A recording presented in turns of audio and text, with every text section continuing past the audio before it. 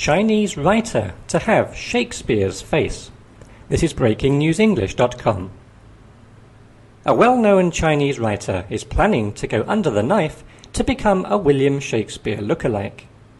The Shanghai Daily newspaper reports that best-selling author Zhang Yiyi will undergo 10 operations in the next 10 months.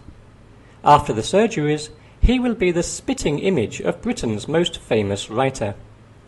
Mr. Zhang said he wants to let the people across the world mourn one of the world's greatest ever playwrights and literary figures.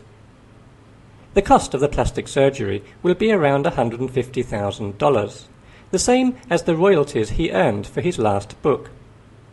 Zhang justified the surgery and cost, saying, "Life is a process of striving to become a better person. I think the surgeries are worth the money." Zhang Yiyi's upcoming surgeries have become a talking point in China.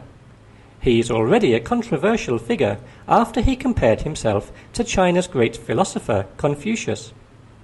Many Chinese believe he is simply an attention seeker, while others believe he has the right to spend his money the way he wants. He is set to become the most famous cosmetic surgery patient since Michael Jackson.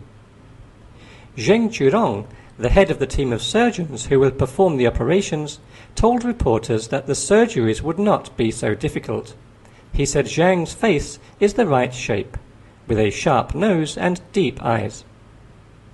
The big question on everyone's lips is whether Zhang's new look will prompt him to write as well as Shakespeare.